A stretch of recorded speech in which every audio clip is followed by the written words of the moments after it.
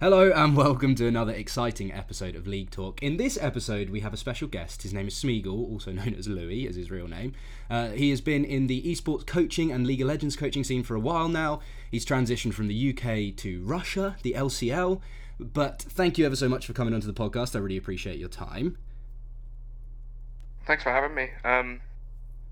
Great to be here. Perfect.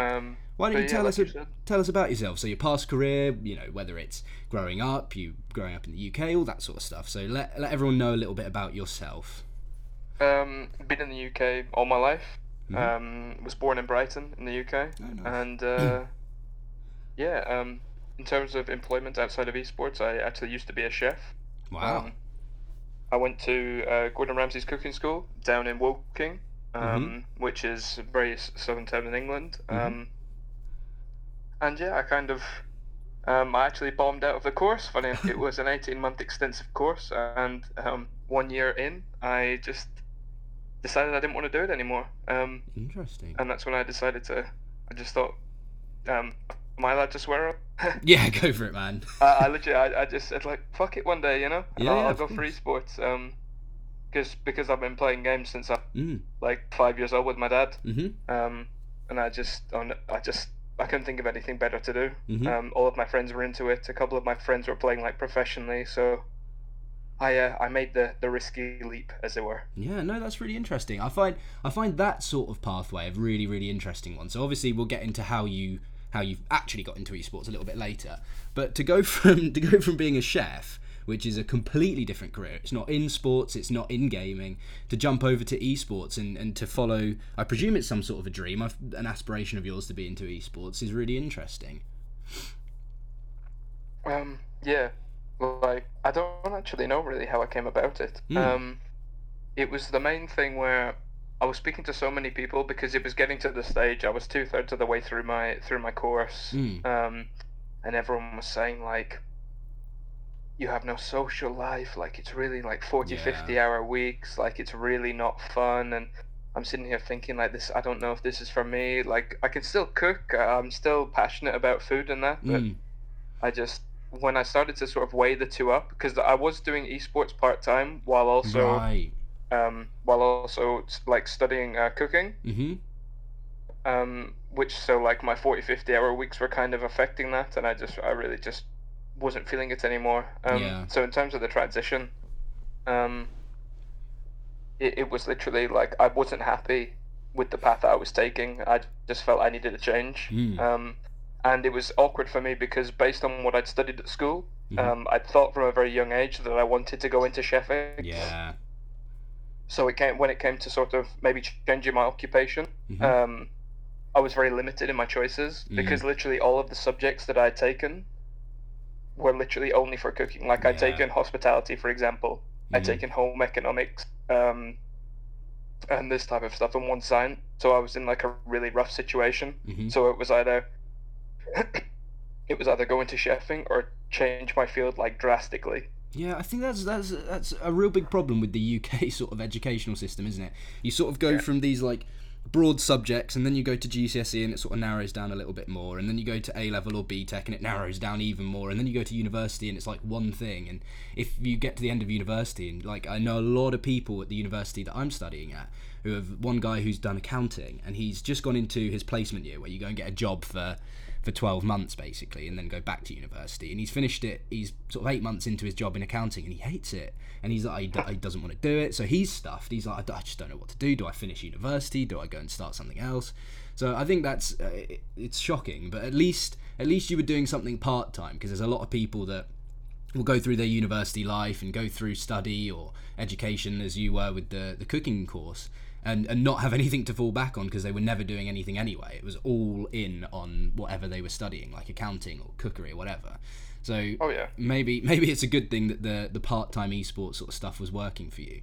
So when you say that the part-time stuff that you were doing, what was that? Was it coaching? Was it just playing? I was actually I was playing. I used to play CS:GO and Hearthstone semi-professionally. Used to go to a few LANs, that type of thing. I didn't have any big finishes, or it was nothing like that. It was just playing with a couple of friends. And I had like Me and my friend group, we just used to play like every game together. You know, like Yeah. the bog standard, like League of Legends, Mm-hmm. CS:GO, like the mainstream games at the time. Mm-hmm. Um, and yeah, we just went to a couple of LANs like Insomnia, Epic LAN, and we just go together. And we had a couple of like top 8 finishes, nothing amazing, but it was just something I enjoyed to do on the side.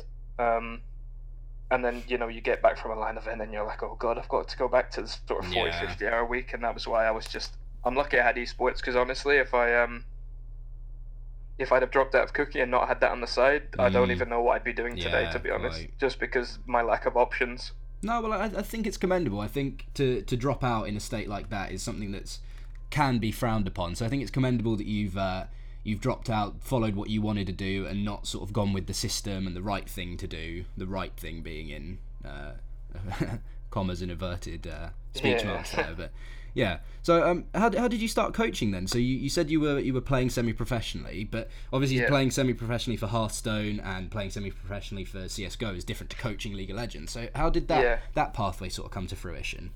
Me and my friends literally we got bored of Counter Strike. Right. And like Hearthstone, I used to play it on the side 'cause it's one of those games you can like play in queue and League, you Sure, know. sure. So Yeah. I didn't stop playing Hearthstone, to be honest. Like I kept playing it for years while playing League simultaneously. Mhm. But yeah, we got bored of CS, and I transitioned to League in like season 3. Mhm.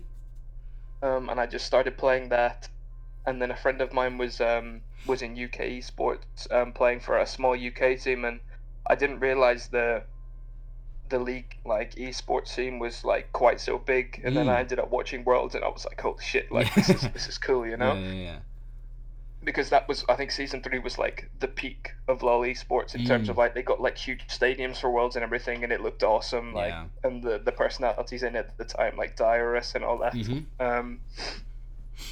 But yeah, I would just I wanted to get into esports somehow, and the easiest way, from what I had seen, was managing players. Right. So a friend of mine, me and him decided to make a team together. Who I don't know if you've worked with him or spoke to him, but his name's Grievance. I haven't heard of it. And No. he ended up going to well, he's on Splice now, but after Right. working with me, he went to CLG in the NALCS, Oh wow. and then he came back to EU, went to Mysterious Monkeys in the EU LCS, Mhm. and then went to Splice, and he's still at Splice now, but he's had a couple of promotions, so he's now like the head of EU operations or something. Oh wow. Yeah, he's really taken off, more successful than me. But basically, yeah, I just literally managing looked like well, I'm not saying it's easy, but based off of like what I'd seen, it seemed like the easiest way to sort of get into Sure. the scene. Sure.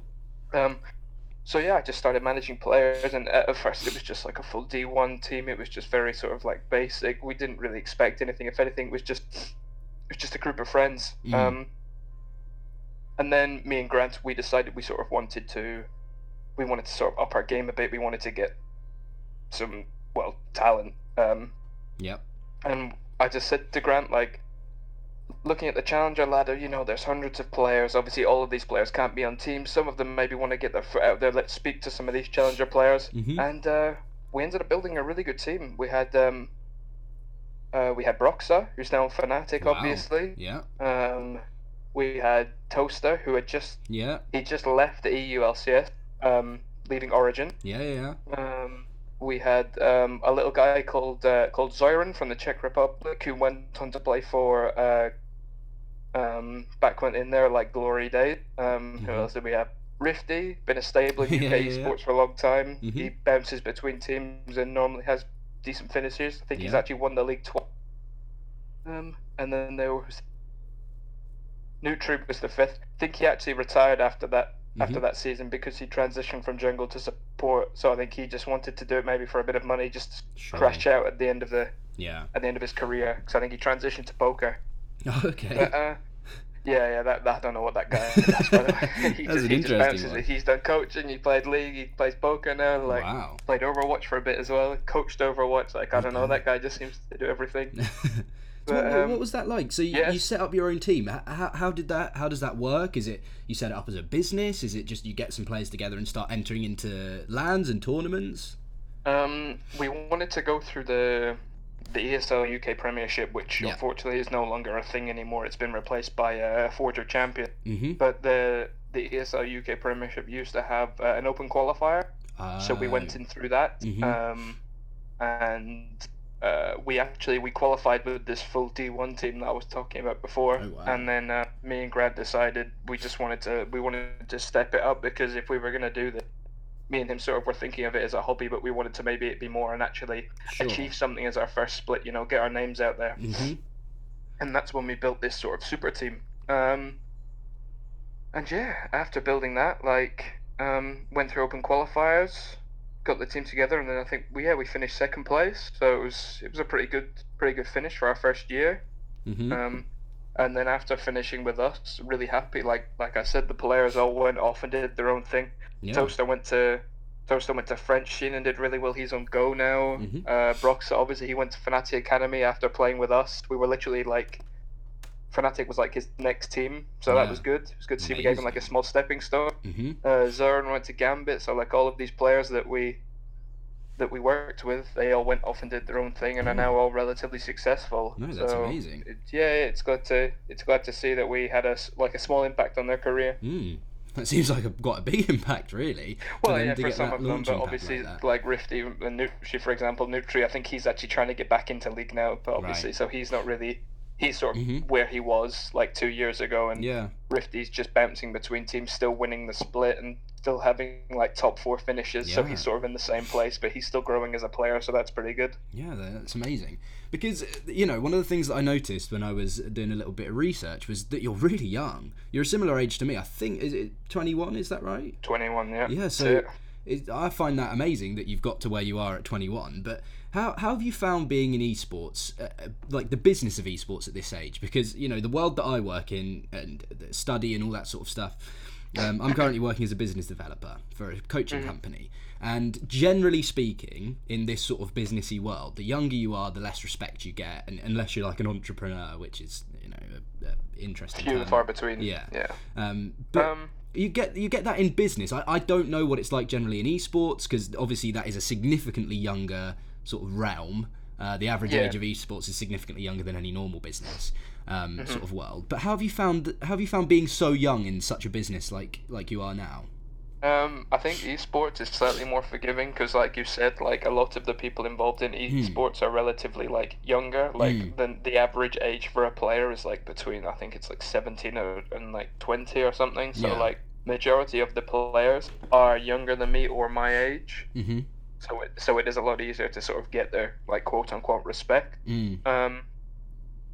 But it is hard, like especially when you're going into a team with like some big names, and they're like, this guy's my coach and he's 3 years younger than me, But yeah, earning players respect, it's something that should always be done, and I try and do it as one of the first things I do when I get on a team. And I think if you spoke to any of the players that I'd worked with, I'm still close with like 90% of them now, because once I've got a player's respect, I'll go out of my way to befriend them. Yeah. Because I believe in esports, to actually get somewhere, it's all about who you know. Yeah. And that's probably one of the downsides to esports as well. It's you could have the most decorated resume, and you could still not get on a good team simply because you're this player's best mate and they're looking for a coach. But yeah, in terms of getting respect, I mean, it can be difficult if the player is significantly older and has more experience than me. But I've never had any issues to the point where I've actually struggled to connect with a player. No, I think that probably shines on your personality as well, and the way that you sort of hold yourself, I should imagine. But yeah, I think it's an interesting one, isn't it? Because I think probably because it's so new, because as an industry, esports is so new, and therefore the way to get through and get into places that you want to be is through people and I guess that does make sense. I hope that that's something that sort of dies away a little bit as the industry gets bigger, but I guess we'll see how that goes. But I'm one of the things that I'm really interested in with you is your sort of transition processes. So you're now working in the LCL, and you did, I believe, last split as well. I've done 2 splits in LCL so far. Yeah, so do you mind talking a little bit about that and what LCL's like? And transitioning there was, um, who did I work? I worked at Wyndham Rain Yeah. before going to LCL. It was I was in a very difficult position because I'd quit my job in chefing or left my course as it were. And I'd moved out of my parents' place, so I was having to do a cooking job to to be able to sustain myself, Yeah. even though that I'd sort of left cooking as an industry, as it was like the easiest job for me to actually, Of course. get. Yeah.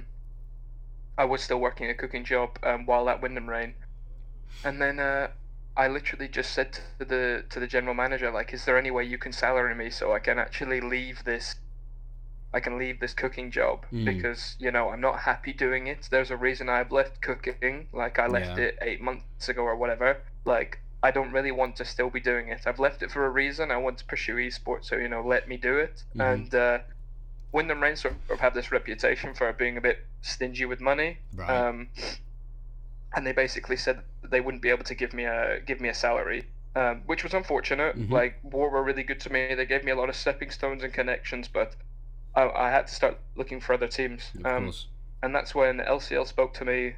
I spoke to Team Just, their team owner, Brykov, and I literally offered to work for a couple of months, because I thought being able to work in a bigger league, Yeah. especially one which is so heavily Riot endorsed, like, it's got decent viewership between like 10 and 15K. Wow. I thought being able to work there for free for a couple of months, like, I'm quite fortunate because my family are relatively wealthy and I have a big chunk of savings, so like being able to sort of support myself for a couple of months without actually working, like, I'm Yeah. very lucky to be able to do so. So I just decided, like, I literally said, I'll work in house for free for a couple of months if you guys can give me the experience I need.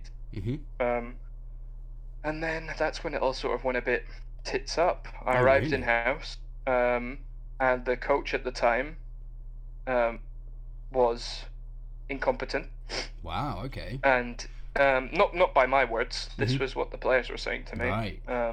And obviously, for me, it was very awkward because before moving into this house, I'd only done solo queue coaching. So like, it was a big step up for me. Not only was I like coaching a full team, I was also doing it in house with like some of the biggest names in the league. I see. Yeah. And after arriving, I just sort of, the players were looking at me and they're like, "This guy, he's just clueless. Like, he's just very Wow. basic knowledge, And I was like, it's really awkward for me because if anything, I'm like an intern, I'm like a volunteer, so I'm in this Yeah. really awkward position where I don't really know. Do I speak to the owner? Do I just sort of maybe try and help the coach more and try and sort of boost his knowledge a Yeah. bit? Yeah. Maybe even try and take the reins myself, just so the players feel a bit more comfortable. And it went on, and then we had a really rough week in the league, and we went. Yeah, we went 1-2 when we should have literally went 3-0. Right. And some of the players just felt so shit after that. Yeah. And the manager was like really frustrated, and the owner was messaging me, and he said like, "What's going on?" Like, and because I don't know what was up with this coach, but he was so sort of set in his ways that he thought he was right. Yeah. Yeah. And it was like he'd went out of his way to befriend players before even really sort of setting any ground rules. So like, and I Yeah. could see this from first walking into the house, like this coach was like friends with everybody, which I thought was good at first, but then I was like, he's not really a coach. He's just like their mate that's maybe drafting every now and again, but he's not really doing anything. I see. So yeah, we had this really rough week, and all the players, we got together with the coach, and the owner was asking what we wanted to do, and then the decision came about where we just scraped playoffs because we had that really rough week, and the players didn't want to go into playoffs with this coach, so they decided to move him to the academy team. Right.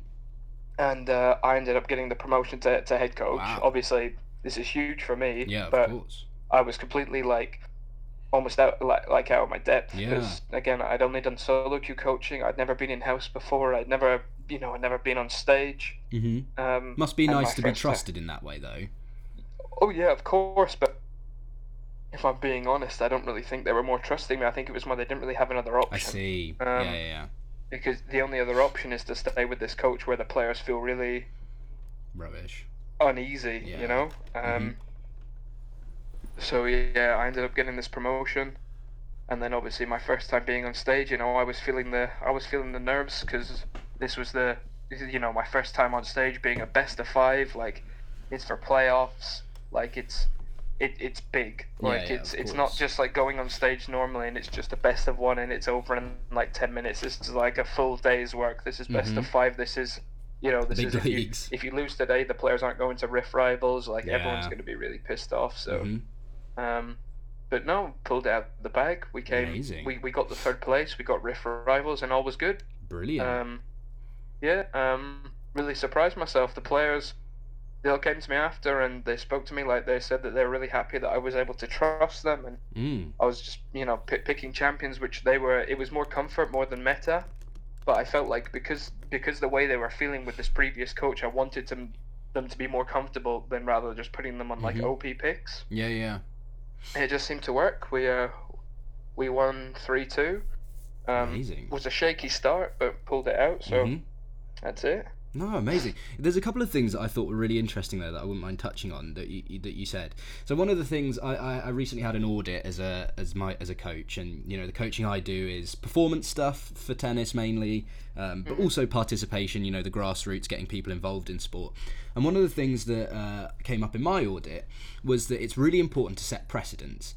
So making sure that when you go into a lesson, whether it's at the start of a school term, whether it's the start of a term of lessons or a group of lessons, it's really important to make sure that the students or the players are aware of what you expect from them, and then you can give them what you expect from yourself to give to them, if that makes any sense whatsoever.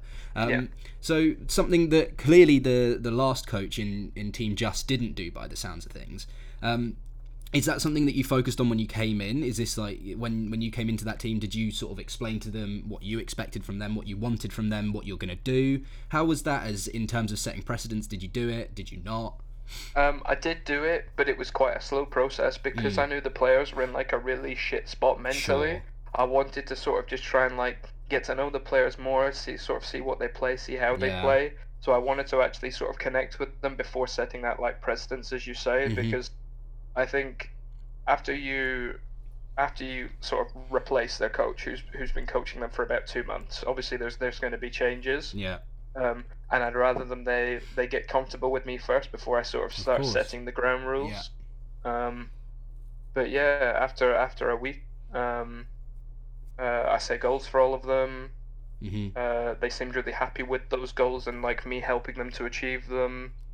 Everyone was super motivated. They seemed happy with me. So yeah, like once I'd set the ground rules and goals for each player, it really took off. Yeah, that was actually the other thing that I wanted to touch on from what you said was motivation, because obviously this is something huge in any form of coaching, whether it's life coaching, whether it's traditional sports, esports, whatever it is. Motivation is one of the things that if you can't manage to generate that in players, then you can get to a huge stalemate. And two of the things that you said was trust and goal setting, and goal setting is one of the biggest ones in traditional sport. I don't know what you were like in traditional sports, if you played a lot, if you coached or anything like that, I'm not sure.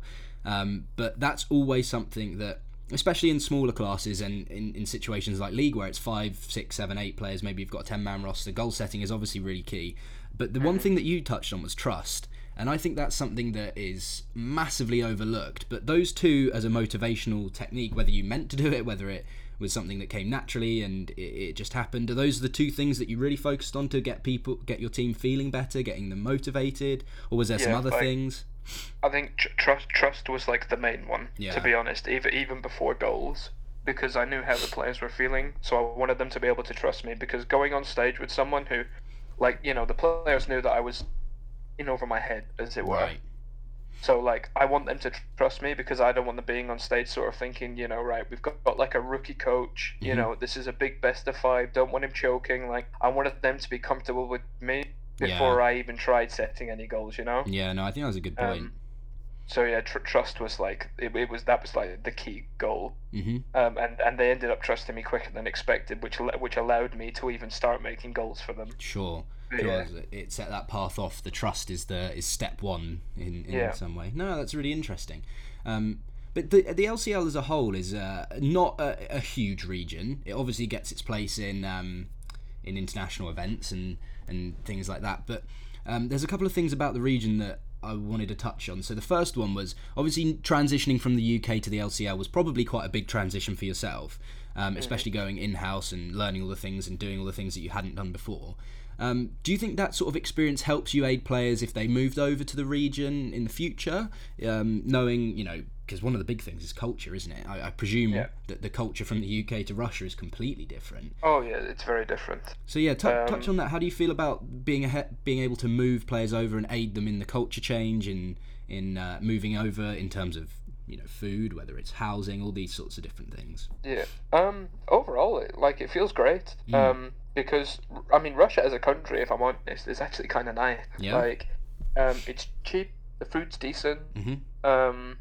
I mean, the main downside obviously is that not many people speak English. Yeah. So, in terms of sort of having to reach out, even going to a restaurant, you need to ask someone to order for you or whatever. But these are small details, because you're working 5, 6, 7 days a week. You never really leave the gaming house anyway.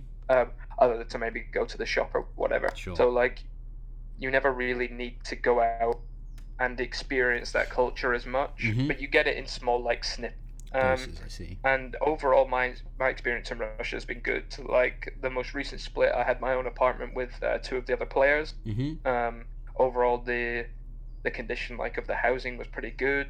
We all had our own rooms. So overall, my experience of Russia has been pretty positive. Yeah. In terms of getting to Russia, it's a pain in the ass. Trying to get a visa and everything. It's a really 3-4 week really drawn out process.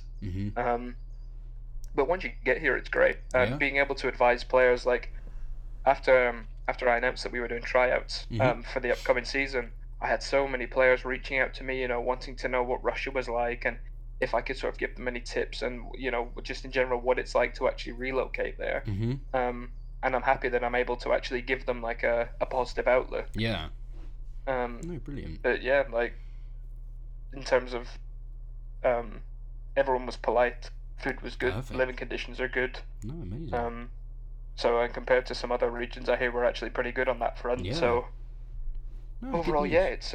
it is good to be able to give a positive outlook to players. Because I think the LCL is an interesting one as a region as a whole in sort of the League of Legends scene, isn't it? Because, it seems that 1 or 2 teams make it to international events regularly, which I can imagine that's quite a difficult place to be in because it's Gambit, or... Yeah, you have no idea. Yeah. And, it was sort of a little bit like that in the UK scene. It's sort of a little bit like that in EU LCS where it's Fnatic, or G2G. Yeah. And obviously that's going to be something that is, somewhat regular and somewhat consistent across regions. So the first bit is sort of what's that like? That must be a difficult place to be in mentally. But also I wanted to touch on the fact of how the Turkish league is going. But let's talk about the Gambit sort of precedent that you have now and dealing with that and what's that like and motivation for that and fighting against that. I think it's actually really good because now whenever I speak to people that, for example, in terms of LCL teams, when I became a free agent, 6 out of the 8 approached me. Wow. Congratulations. Which felt pretty good. Yeah. But the thing they all say is that they want to take down Gambit. Because, they get sick of the same players always being on top. And the worst thing is, at least from what I've heard, I could be wrong here, but Gambit don't actually offer a lot in terms of salary and everything else. It's more just a respect thing. Yeah. The players stay together because, if it works, why stop? And to be honest, in spring, they were a monster, to be reckoned with. They were playing really well. We were lucky to take a game off of them in semi-finals. But in summer split, they fell apart. They barely even made playoffs. Oh, really? Obviously, they went ahead and won the league, which was great. But they were equal on score with us. They were 9-5, I think. Yeah. So they had a really rough split. And I could, you could see it in the players' faces. I won't name names or anything, but some of them came off stage and they were throwing stuff around, and oh, wow. Some of them looked really upset coming off stage because they know themselves that they can do better. So you like for Gambit, it was like a really rough split.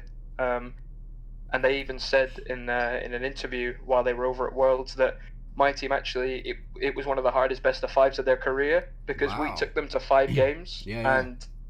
and in game four, I don't know if you watched the series, but we should have actually won that series. We made one small Damn. mistake, which ended up making us lose the game. Mhm.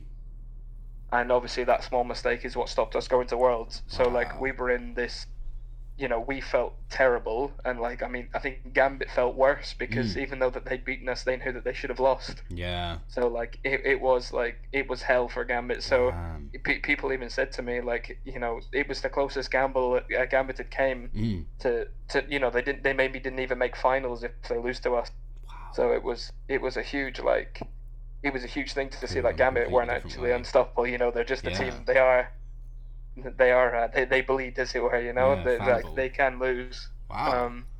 No, that's So yeah. amazing. Well, congratulations for all of the the 6 of the 8 teams and getting to where you've gotten, because I think that's really impressive, especially with what we were talking about is in Gambit being number one always. So being Yeah. able to break them is something that I presume holds a lot of respect in that region. So congratulations Yeah. to Well, I yourself. mean, beating Gambit, like the worst thing is because Gambit and M19 are like the main, Mm. they're like the big orgs in Russia, which I mean are in LCL. There are bigger, like Virtus Pro and Navi Hmm. used to be in the league, so they had a really big following as well. But with Gambit and M19 being the big two in the league, it can be like disheartening to players because they do like a fan vote, and like who's gonna win, like hashtag Gambit win, hashtag whoever win, Mm. and it's always like Always so Gambit. heavily in Yeah. favor of one of those two teams Mm. that like it's like I think one of our games it was like 80% for M19 to Damn. win, and then we stomped them in 20 minutes. Wow. And then it's like we had another game against them and we stomped them again in 20 minutes, and it's still like 80-20, and it's Yeah, like yeah, really yeah. annoying for like teams to be putting like all of this hard work and the fans they don't acknowledge it Yeah, whatsoever. disheartening, I can imagine. Yeah, Yeah. it is like staff and players are like giving it their all, and you can Mm. see that their work's actually paying off because you're beating like the top two teams, and then again you're getting zero recognition because the fans are just devoted to Gambit and the Red Yeah. Star and M19. So it's just it sucks on that aspect, and that's Yeah. that's the real reason I just wanted to knock them out because Prove it's everyone almost wrong. like let me get to an international event Yeah. and knock them off the top for Yeah. once. No, I think that's commendable as well. It's a good goal to set. But Yeah. in terms of region, so there's been a lot of talk around the Turkish region recently, Hmm. mainly because names like Wolf from SKT, Gilius Yeah. from Vitality. Well, he was a free agent, but from Vitality, have sort of made their way over there. And I think, well, I know for a fact that Gilius has said that he's sort of treating it as a lily pad, a landing pad to go Yeah. to sort of propel him to somewhere else. Hmm. Even if that is the case, I still think it's a positive thing for the Turkish region. I don't imagine Wolf is using it as a landing pad to go somewhere else, to go from Um, SKT to Oh Turkey. I yeah, presume it's not quite like I that. think it's for money, Yeah, I in should my imagine opinion. so. Like, because the Turkish people they just offer like crazy money. Right. Okay. So that's an interesting insight. So how do you feel about that as a region, and those the people using it in the way that they are? And do you think it's a positive thing? Do you think it's something that the LCL could hopefully get to, or is it something you want to stay well away from? Well, I mean, putting in that much money, it's now understandable because I don't know if you know, like TCL franchising came in, Mm. obviously. Yeah. Yeah. So like, there's no fear of relegation Yeah. now. Teams can just throw as much money at it as they want. Mhm. Like they know they're going to be in. I think it's 3 years. Mm. So like this is their opportunity to now get the results without they can take risks. They can bring in players which might they might turn out to be like the next reckless, or they could just Yeah. completely bomb out, and it doesn't matter because it's spring split. It's a Mhm. throwaway. Um, and I know I can't really give any specific dates or Of anything, but course. I know LCL's going into franchising as well. Mhm. So obviously, once that happens, the orgs that get selected are also going to be in a similar position where they can throw more money. Risks can be taken, and Yeah. that the overall level and competitive prowess of the region is going to rise. Mhm. Like TCL is doing. Um, I don't to be honest, I don't know how some of the teams have done it. If I'm being honest, Yeah. like I don't know if you know all the players that have went over. I know a But chunk, but obviously, probably not all of them. like Yeah. Well, I mean the big names. Yeah. Like Trick, for example, is there Yeah. now on Galacticos Mhm. from G2, Mhm. and LCK. Like Wolf's there. Pilot's back. Yeah. From like PSG, and I think he was playing for MVP Yeah. before that. MVP. You're right.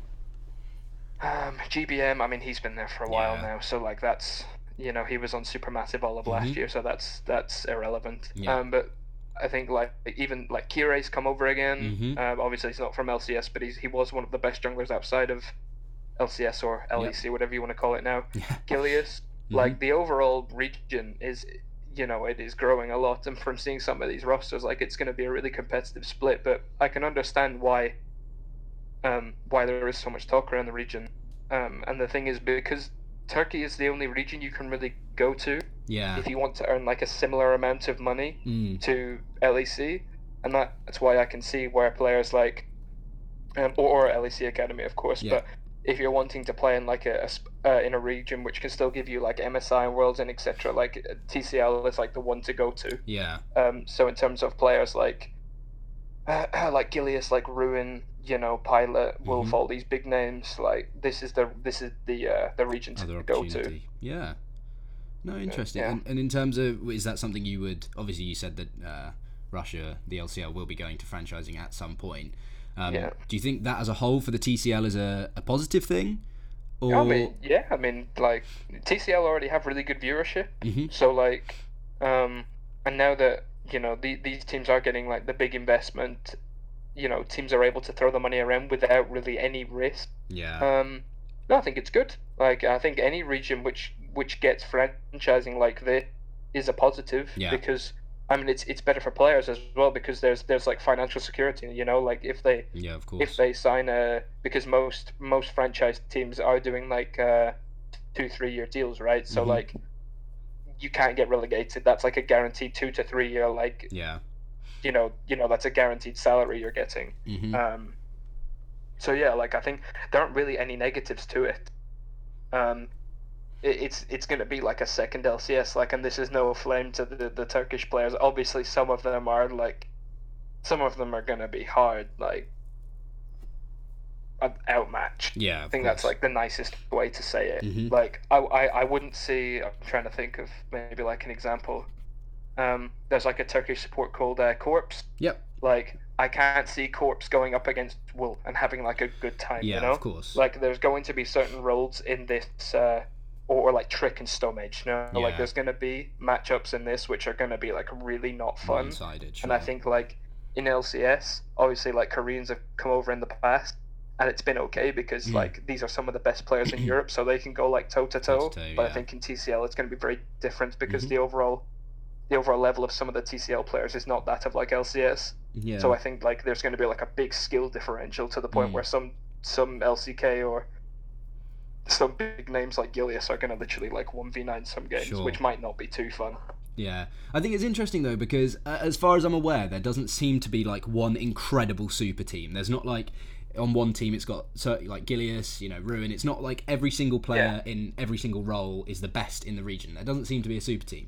So whilst Wolf might be killing it in the support role, he might be coming up against Gilius, and then it's like, what happens in that scenario where one person's 1v9ing but another person's 1v9ing? So I think that's going to be an interesting I think that's going to be great. Like I look forward to seeing what is it? I'm looking forward to seeing Fenerbahce play against Supermassive. Like I think Ruin against like Fabulous, Kire and Stormage, like Balulu and Frozen, Japone. Like I think that's going to be a really good one. Yeah. No, I think it's because interesting like both teams have some of the weaker players, but they also have some of the star players like Ruin, like Frozen, like Wolf type of thing. Yeah, of course. No, I think that's really interesting. So I wanted to talk a little bit about your current scenario. So you're currently working with Dragon Army, so congratulations on that announcement that's come out recently. But I wanted to talk a little bit about sort of the process of signing a new team. Obviously, you said you reached out and you did tryouts and things like that, but is there certain things you're looking for? I spoke to a guy called John Ellis, who's working for XL as the performance coach. Yeah, he's a good friend of mine. We actually, do you remember the team I was talking about with Grant? John used to be the coach of that. Amazing. So he was telling me, God, that's happened a couple of times actually, where I've spoken to one person, I've mentioned the name, they go, oh yeah, I know him really well, so on the podcast. So, yeah, but one thing that he said is, now obviously, XL have a lot more funding probably than the teams that you're in, especially in their current scenario with the LEC. But he spoke of sort of a statistical program where you plugged in statistics that came originally from a rugby team, and depending on how much you weighted certain things, such as wards per minute or damage per minute, whatever, players got ranked. So obviously that's quite a advanced way of signing and looking at players. But for you, what was the process of signing a new team like? Was it looking at their in-game? Was it looking at their op.ggs? What was the scenario for yourself?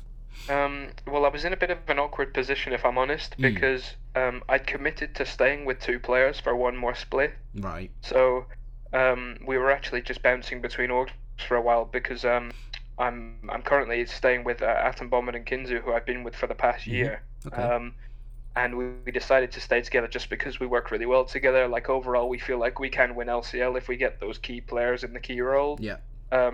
So because I've done that, it took a while for us to find an organization. Of course. Because, some orgs have already picked up other players, so you need to fit like a top, an AD, and a coach into that, and it's obviously sometimes going to be difficult because they might already have other players in mind. But once we found an organization, we had like 4 out of the 5 players already signed, so the only role we were really doing tryouts for, 3 out of the 5. The only roles we were really doing tryouts for was jungle and support. And we were in this sort of awkward scenario where the talent pool in Russia is similar to Turkey, like it's very limited. Right. So you either take import jungle, Russian support, or import support Russian jungler. Sure. And because you are limited to taking a Russian player, you're in this sort of situation where you can only take certain combinations of players. So that was like the main issue in terms of tryouts. But in terms of how I do it, what John said about the stats and the goal per minute, we do something similar. But there's a couple of other things we needed to take into account because the team we had, we didn't have a shot caller.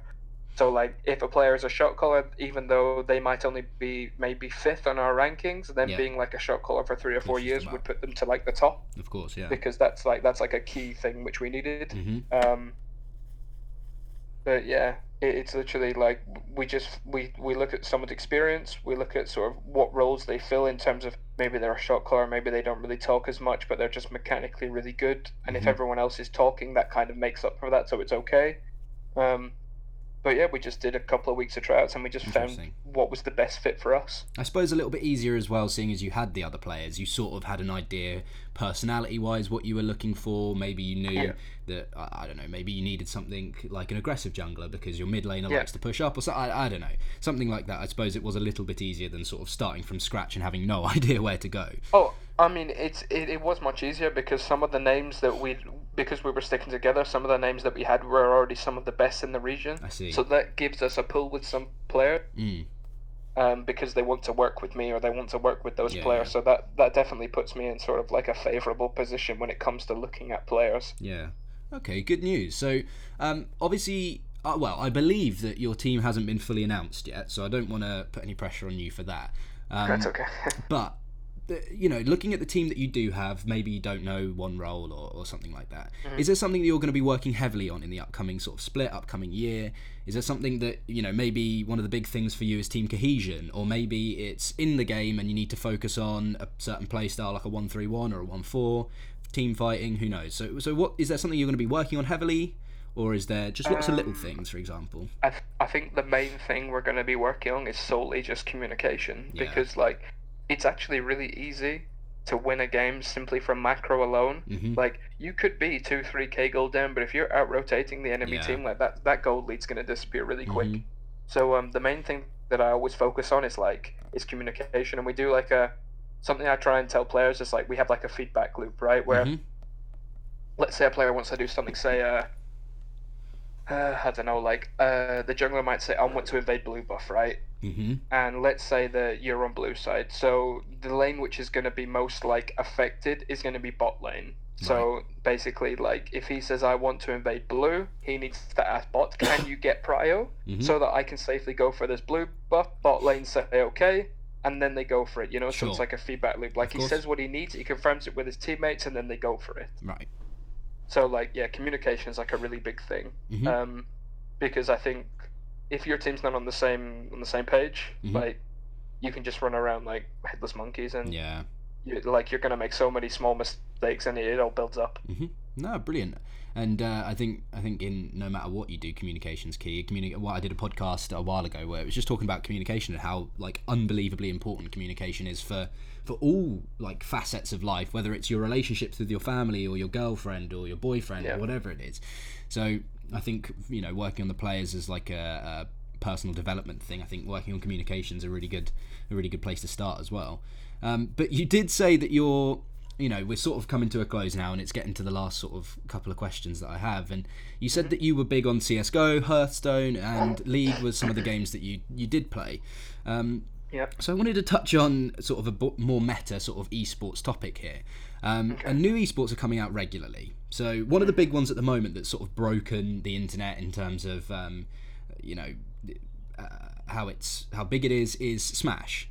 And obviously new on the Nintendo Switch, and new esports are coming out regularly. And how do you think this will fare with the sort of recent up and down nature of League? Because there's been, the games dying was a big sort of commentary. I mean, personally, I never believed in it. I never thought that the game was dying.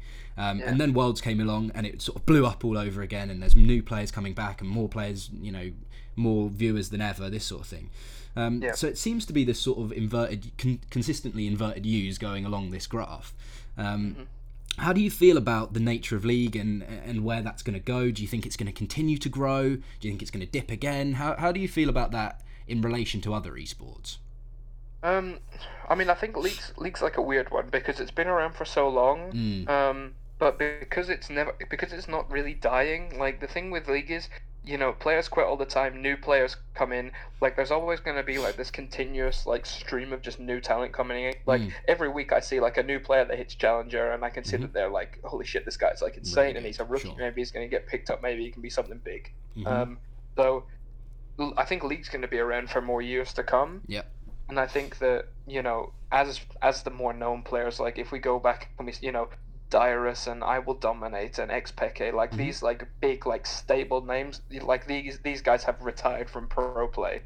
But in that space, new players like Targamas and other Norscair and these like new rookies which are coming into the LEC or LCS, whatever, like this, all of the talent that's leaving, it's being replaced by like new talent which can even be better, like Broken Blade, for example, going to TSM. Like this guy just played TCL for a bit, and I think the guy's insane. So in terms of League, I don't think it's dying, and in comparison to other esports, like I think it's I don't think it'll continue to grow because, like I said, even though more players are coming in, some players are also leaving. So I think it's almost gonna like stagnate. Plateau away, at least for a while. But in terms of other esports, I think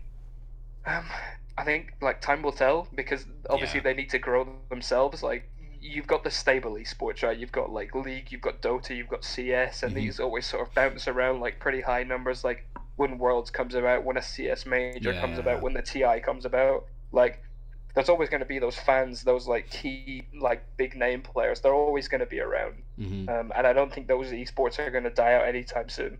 But at the same time, maybe it's harder for games of like a similar genre to like come into that. Like I can't see any FPSs like going up against CS other than maybe like COD. I Like, think that's regional based as MOBAs well. as well. Like Heroes of the Storms just died. And Dota and League are still doing their own thing. They're pretty successful. Like they're going well. I don't think any MOBAs are going to be able to contest those. No, interesting, because I think I had a horrible opinion of Fortnite. I think the game, for me personally, I don't enjoy playing it. I don't enjoy watching it. I can't understand it in terms of why I can't watch it myself, if that makes sense. So my opinion of it is I'm sort of waiting. a PUBG guy. Yeah, I'm sort of waiting for that to dip, because I think that'll happen soon. I think when you realise the 11, like, because a lot when I coach kids tennis or football, you see them doing all the dances from Fortnite, and it's like, what has the world come to? But I'm waiting for that to sort of dip. But I want to say, sort of wrapping it up, I want to say a massive thank you to you, because this has been a really, really interesting podcast. We've talked about so many different things, and it's given a really good insight. So I want to extend a massive thank you to yourself for coming on and sort of giving your time for it. Yeah, it's my pleasure. Anytime. Brilliant. I'm happy to come on again and definitely. sometime in the future. Definitely. Good. When the LCL sort of dips a little bit in terms of how much you've got to do. That would be amazing to organise. Once that. I get picked up by an LCS team, Yeah. we can have another chat. Yeah, I'm sure that'll be soon anyway. So. Well, to be fair, I actually did. I did get reached out to by a couple of LCS teams, so that felt pretty good. Yeah, I can imagine. Good news. I don't think I can really give many names, but 100 Thieves reached out to me. That felt pretty cool. Yeah. Splice a bit as well, so I can't really say any of the others. No, but no, it felt pretty good to have like some LEC and LCS like attention. Well, congratulations to you, man. Well done. Yeah. But if people wanted to find you, they wanted to have a conversation, wanted to, grill you about anything, where's the best place that they can do that? Twitter every time. Yeah. Like, I'd say league, but when I'm on league, like I'm normally just like smurfing or duoing with one of my players. So like, because I'm relatively like, I'm at a decent elo myself, so I duo with my players just to like bond with them, Yeah. But yeah, I'd say Twitter or league, like 100%. Like I'm pretty much always there. Yeah, and what's your Twitter handle? It's at Smeagol lol. Perfect. I'll put all of the links will be in the description anyway. But as I said, thank you so much for your time. I hope everyone who is listening has had an amazing time listening to this, because I know this has been a really value-driven podcast. I think there's a lot of value for a lot of different people, whether you're coaches, players, organisations, anything like that. I think this has been brilliant. So a massive thank you to yourself. And I hope everyone who's listened has had a great time, and I will see you next time.